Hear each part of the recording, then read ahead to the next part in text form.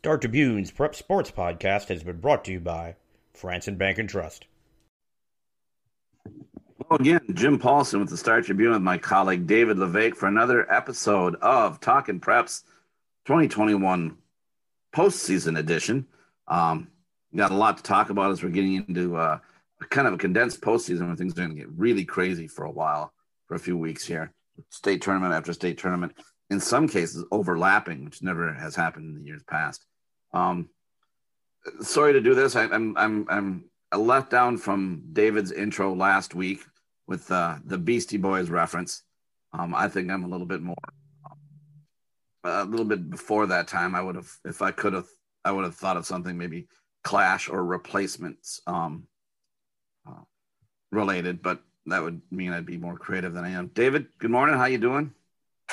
Good morning. I could work with Left of the Dial. That would be good.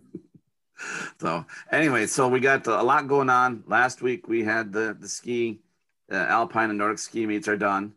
So one down. Also the dance team competition is done. So, things are starting to close out here. We got big name things coming up this week. We've got state wrestling tournament individual sections happening this week. We got swimming state tournament this week. But the big thing that's really kicking off is the playoffs for hockey. I mean, that is the big dog in Minnesota winter high school sports. I'll let you delve into what's going on in the world of high school hockey, what you're anticipating this week and next, and what to look out for. Yeah, we have started. We're recording this Wednesday morning. We started with the pigtail or play-in games that some of those occurred on Tuesday. And we've also, unfortunately, lost we're probably about a dozen now, mostly on the boys' side, but at least one girls' team I know that due to something related to COVID, positive test, perhaps exposure, they are out. They are out of the postseason. Not quite as widespread as football became in the fall, but certainly something to keep an eye on as we move forward. And I wonder if we'll start to see the same in basketball. I do think that this is going to be another obstacle to this whole postseason. What do you think? Yeah, I agree with you. I mean, the thing that has come up the past couple of weeks that I've noticed are a number of teams that are out of the quote unquote abundance of caution reasoning, taking time off or kind of went on a pause or a hiatus near the end of the regular season, in order to make sure that doesn't happen, end their season prematurely. That's become a common thing. Not everyone's doing it, but a number of teams have. And I've seen that in basketball, and you've seen that in hockey too.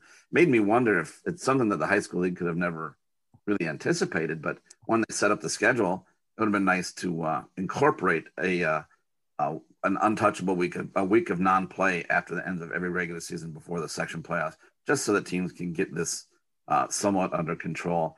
You couldn't have anticipated this teams doing that, but I think moving forward, if they have any issues, that might be something they should think about for any right, because they ultimately did the opposite. They said at the end of the regular season, we'll cram a few more games in there. And yeah, to your point, maybe it would be better to go the other way and leave a buffer. Exactly. And a lot of those weeks where they're going 3 games instead of 2 were weeks where teams were traveling outside of their normal competitive area, which was a priority for the high school league. So you're absolutely right. They should have went 100% the other way, but that's hindsight. Looking at hockey, who are some of the teams that you're talking about that are done for the season prematurely? Probably the biggest name is Duluth East. They're always a team that generally wins one game. They go one game further into the postseason than you would have given them credit for. They were sub 500, but Mike Randolph always has them playing well, and I wouldn't have wanted to tangle with them in a one-game elimination. So that's probably the biggest name. And after that, you've got Apple Valley, River Lakes. Rochester Mayo had a nice record. I think they were like 12-4, and they're out. So none of the top seeds in a given section yet, but certainly some teams that could find a way to make some noise. I was looking at last night's results. Most of them were playing games.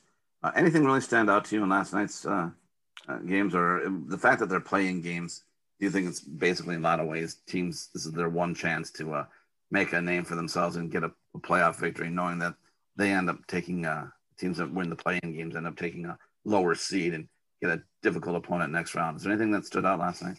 I didn't pay attention to any pigtail games, but I will say last night Cretin-Derham Hall girls played Blake, and Blake won 1-0, which that's I think that's more indicative of what we'll see in the playoffs is tight games. And the other thing that I'm having a little trouble wrapping my head around, and I think you probably have the same challenge in basketball, and that is we didn't have an abundance of non-conference games this year. We didn't even want metro conferences, mixing it up by and large. And so, for example, boys hockey, Cretin-Derham Hall boys is the number 1 seed in Section 4, and I think they're 17-1, and they haven't really played anybody of consequence. And so, how good are they? And what, compared to in Section 6, they've got Wayzata, and Wayzata in the Lake Conference, they have certainly a more gritty schedule. And so what will that mean? How good is Maple Grove? They were the number 1 team most of the year. Lakeville South went and beat them in a rare non-conference game. So Maple Grove otherwise was in a pretty top-heavy Northwest Suburban Conference. It was them and Andover and not a lot else as far as resistance. So how good is Maple Grove? I think that question keeps coming to mind as we go through here. What do we really have with some of these teams, and who are we might be overlooking just a little bit because their record may not be impressive, but their schedule was. I think, like I said, that's more than just a hockey question. I think it's something you'll have to ask yourself come basketball time too. Do you have anybody in mind that you think, you talked about Cretin, we don't know what they are. Is there anybody that you can think of that may be a little underrated, but is lying in wait? Well, that's putting you on the spot right now, isn't it? Yeah, I'm just quickly going through the Rolodex of sections in my head. And, Prior Lake has earned a lot of respect. They're in Section 2. Eden Prairie's the favorite there. They're a team that is on the rise. Is this going to be the year where they, seize that and maybe win a game that you didn't expect them to win and maybe even somehow comes out as section champ? Will this be their time to emerge? Benilde St. Margaret's, they're another team that dropped off quite a bit, but a really good schedule. And so what's that going to mean for them in Section 6 come playoff time, even though their record won't impress and their seed and everything else.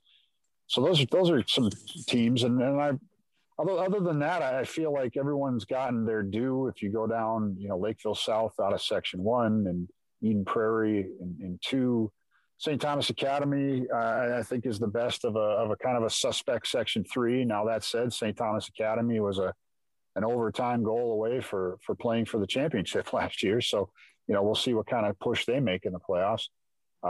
Hill Murray in 4, they're not scoring very many goals, although they did put 7 on St. Thomas the other day. But defensively, they're so good. They just really always are down.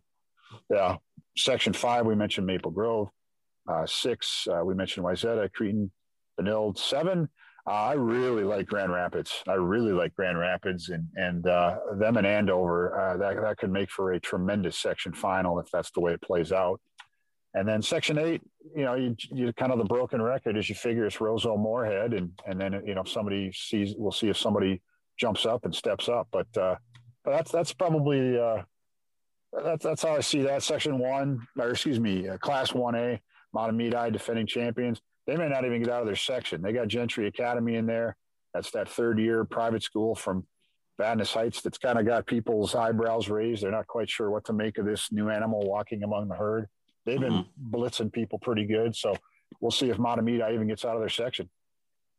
Yeah, it's it is one of the years that you're going into it with less knowledge than you normally have had. I mean, not that you aren't knowledgeable, but you don't have a whole body of work to really look at and see, who is better than whom.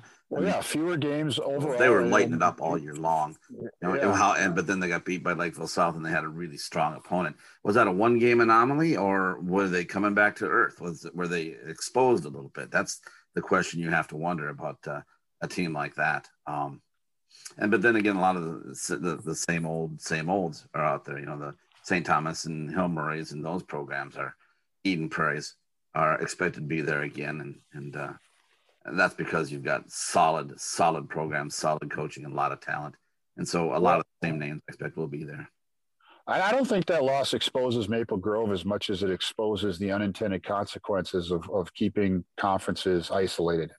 You're not seeing as many good teams. Hockey isn't like football. Football is a little bit more careful with their schedule because they only have so many games, and every game can affect seedings. They're maybe not as risky, and they don't have the margin for error that hockey or basketball would with so many more games.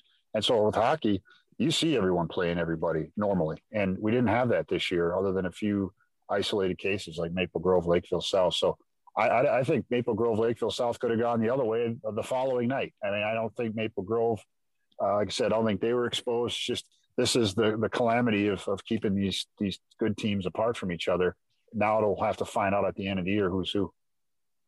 I've long called the holiday tournaments kind of the silly season, when you play these great games, these matchups that mean absolutely nothing. This is the time of the year when those kind of miss out on those holiday tournament matchups, when teams would have gone up against each other and you'd have had something to gauge them by. Most of the time I dismiss them as being meaningless. It would be nice to see who did what against whom. Yeah, absolutely. I think they're great. I think that maybe the title of, Schwan champion doesn't mean a whole heck of a lot, but I think the experience you gain by playing 3 good teams in 3 days, that's a state tournament type of a format. So I do think there's a lot of meaning, and yeah, that's part of what got lost. We'll switch to girls hockey. Everyone talks in terms in Class 2A, it's Edina and Andover, and it's everybody else. And, it's not that simple. I don't think. I think Edina played a really tough schedule in the Lake. I think they've got a lot of good things to talk to feel good about. Led by Emma Connor, great goal scorer for them. Uma Cornier in net, and a lot of people in between. Then you switch to Andover. Oh my God, have they been bulldozing people? I think they just beat somebody last night, 15 rip. Again,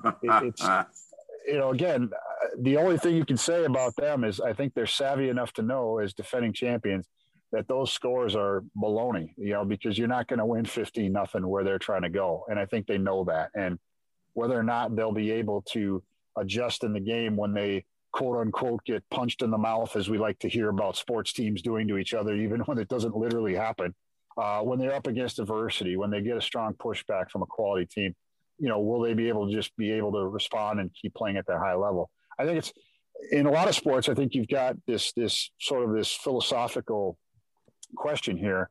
Is it about being seasoned and maybe not having the best record, or is it about really putting up some big scoring differentials and winning games and feeling really good about yourself and having confidence? Which is better to have in your back pocket come this time of year? I think that's the experiment that's gonna play out here.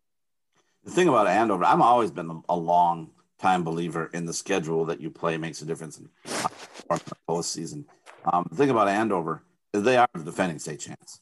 So it's not like most of those girls don't have some big game experience. And, not like they just jumped up into the consciousness this season. So is that easy to draw upon? I think it may not be from the season standpoint, but it wasn't that long ago, and I'm sure everybody remembers their state championship year last year. So from Andover's standpoint, I think that the fact that they're rolling and performing their best and doing what they need to do, I think that matters just as much as the schedule they play. Yeah, and you look around who could upset the apple cart here. I think Minnetonka's a really good team. They've got a great goalie in Bryn Dulac, who's always going to keep you in a game. Benilde St. Margaret's, they're a little bit younger, but I like what they've been doing this year. They hung tough with Edina recently and ultimately lost, but they could be good enough. Wayzata's got some talented forwards. If they get hot, and you find yourself in a 2 to 3 goal hole, maybe that's enough for Wayzata to get through. So there's those teams, and then out of the East, we've kind of forgotten about Hill Murray a little bit because they had COVID. They didn't play a 4-game stretch there. But that's another good team. Stillwater is another good team. Only one of them can emerge from Section 4, but they could have the stuff to make some noise. And way up there in Section 8, Roseau's got a really good team with a lot coming back here and a lot of good goaltending. So those are all teams that are poised for an upset of this anticipated clash of the Titans between Andover and Edina. The team that I'm really curious about in girls hockey has been a team that was number one for much of the season after I think they beat Breck in the season opener. And then they lost late in the year to Gentry Academy, and that was Chisago Lakes. They're a team that has some pretty decent top-end talent. I don't know how deep they go, but that's a team that I've been kind of rooting for because they're not a private school. They're not. They don't have kids coming in from other high-end programs from different areas. They are pretty much mostly homegrown at Chisago Lakes, and I think they're 16-2.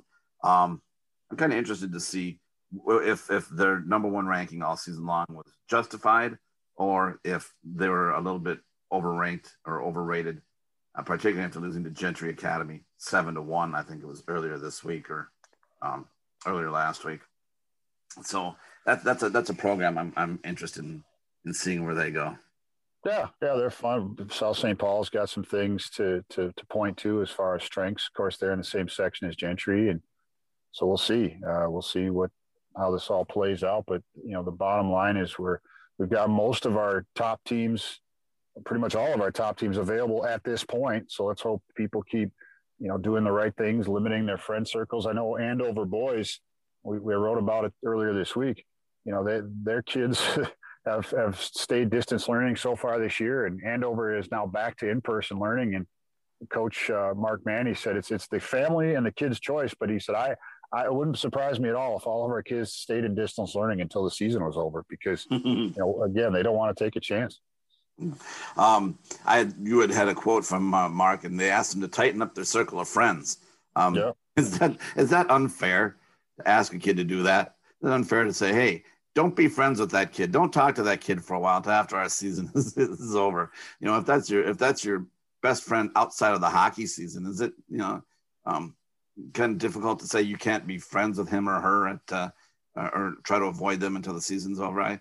And that presented a little bit of a dilemma for me, and I wonder how kids are handling that. I suppose people understand and they know that you've got a commitment you made to something and you don't want to blow that. But it just seemed to me a little bit. I think that might be a difficult thing to do for some kids.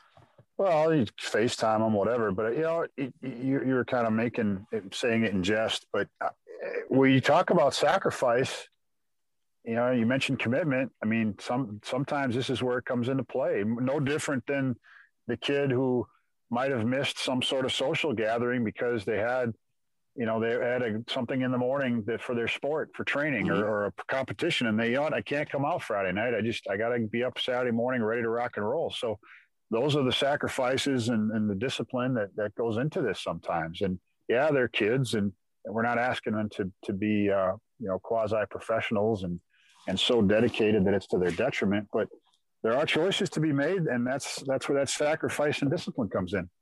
It's like what I always when I tell my kids, be careful when they go do something. What does be careful mean? And that's why I always try to define it for them. If you're driving in the snow, do these things. If this is happening, do that. It seems like I'm pontificating, but I always want to define what be careful or what commitment or what those things mean. They seem kind of vague too often. But I think you bring up a very good point. When you talk about commitment, this is what commitment really is. And it's not forever. You'll have a chance to catch up with your friend again in a couple. Yeah, there'll be another Friday night. Yep. Jack, is it putting on too much of a spot to give me any sort of forward-looking predictions for hockey? Man, I just hope that the top teams stay playing, other than if they get eliminated by another team. I don't want COVID. COVID's undefeated so far. I don't want to give them any more. I don't want to give them any more victories. Yeah, I agree with you there. It is kind of hairy at this point when you get the postseason right in front of you. You don't want to do anything stupid that's going to jeopardize that. And you hope that all the kids are keeping that in mind as well. But I don't want to be a sissy here and ignore your question. I'll take Andover to repeat. I'll take in girls hockey, and then in single A girls hockey, I think War Road finally figures it out, and brings it home. They've been struggling, particularly with Breck, the last few years. And boys hockey, single A, Hermantown probably finds a way to get it done, because why would you vote against them? They've been the power of that class for a long time. And in Double A, let's keep it in the north. I said before, I really like Grand Rapids, so I'm going to stick with them. They're going to find a way to do it. Hopefully not at Eden Prairie's expense again, since they've lost the last two. But yeah, give me Grand Rapids and the boys Double A. There you go. All right. Well, thanks for that, David. I want to move on to one thing I want to talk about from basketball circles. A lot has been made. I wrote a story this week about the highlight reels that a lot of the kids follow. That's what the kids follow these days. They don't follow the newspaper. They follow Overtime and Slam and Fresh Scope Hoops and Ball is Life and all these other sites that give these breathlessly hyped videos about how many points someone's dropping on somebody else or what's going on with this spectacular dunk. In doing so, I talked to Chet Holmgren, who has been a factor, a big centerpiece in a lot of those videos. And I talked to his father, Dave, and he was talking to me. He called me back specifically to talk to me about the opening for the Gopher basketball job. Well, I'm not going to opine on who it should be. He threw out a name out there that most people behind the scenes don't know about, and that's Larry Suggs, Jalen's dad. And Suggs is kind of the Pied Piper of the local youth basketball scene. Kids follow him everywhere. He's a developer of talent. He knows the game very well. He's kind of a behind the scenes power broker. I mean, he developed obviously Jalen. He's the driving force behind Chet Holmgren's all around ability. Holmgren, his dad, Dave Holmgren, told me that other coaches all wanted to put him down on the low blocks and have him stay there like a big man. But he said that Larry told him, no, everybody has to develop guard skills when they're young, and that's made Chet far more desirable as a player. And what I'm saying is, with the Gopher basketball job, one thing that continues to come up are people saying you need to land local talent. You need to keep local talent at home. Everybody's got something they need to do, but they're not saying how to do it. It's like trying to build a house without having plans. And we'd like to have a roof. We'd like to have a house, but how do we do that? We want to keep kids at home. And I think the next Gopher basketball coach would do very, very well to make friends with and develop a very strong relationship with Larry Suggs. Maybe not make him the coach or even a coach, but have Suggs be a right-hand man, because he'll have an awful lot of influence on where a lot of these top talents in the state of Minnesota go play college basketball. Richard Pitino was in some ways dismissive and didn't respect local talent until it was too late. The next coach that comes in, remember the name Larry Suggs. And as far as youth basketball goes, he has an awful lot of clout and say in where kids are going to go. It would be a good move for any coach to come in to look at Larry Suggs and make him a part of your inner circle. That's just my rant. That's just my point of view on this one with the Gopher basketball job open, and a lot of people speculating on who's going to get it and when it's going to be filled. Well, I think that's about all we have for now. We've kind of run our course. Dave, thanks for all the hockey talk. I appreciate that. Thanks for listening to me opine on one man's name for basketball. I appreciate you joining us. Next week, I think we'll be talking a lot more hockey as we're getting close to the section finals with the state tournament coming up 2 weeks away. Thanks for being with us.